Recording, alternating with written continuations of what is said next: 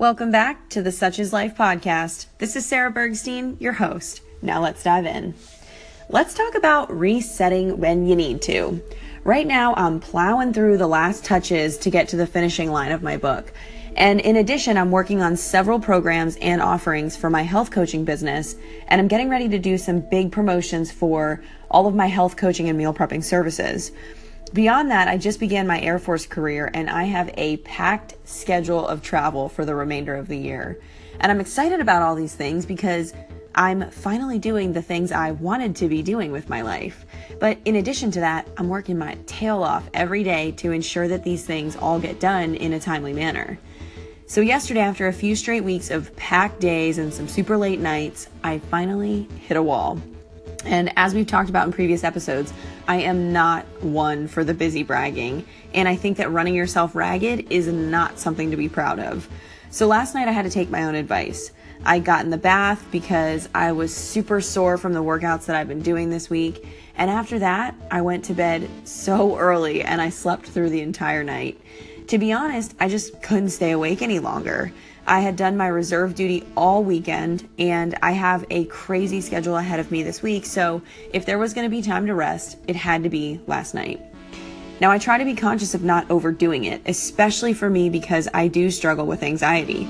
So some people might think that a way to combat their anxiety is to just keep so busy that you don't have to think about anything.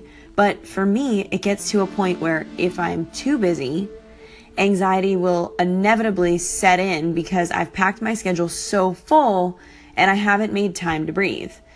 It's a balance that I always have to be focused on so that I don't lose track of the most important things at hand and that I don't spiral off into packing my plate so full that I have no time to live.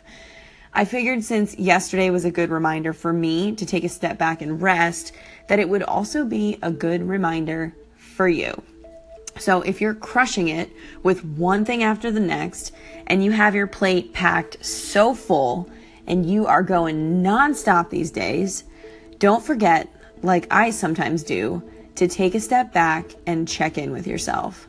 Don't forget that it's important not to sacrifice sleep, not to miss your workouts, and to make sure you're fueling yourself well too, so that you're best primed to show up and do the most important work each day. And that's the thing. Finding balance is not having to do it all every single day. It means identifying the absolute most important things and making sure those are the things that get done.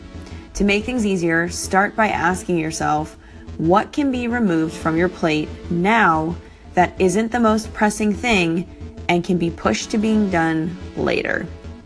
Thanks so much for tuning in, and I'd love if you'd share this micro podcast with your friends. You can head over to my book launch page for my upcoming book, Such Is Life, 29 Life Revelations from a 30-Year-Old Dreamer at sarahbergstein.com/book to get on the list to be notified when it comes out in under a month.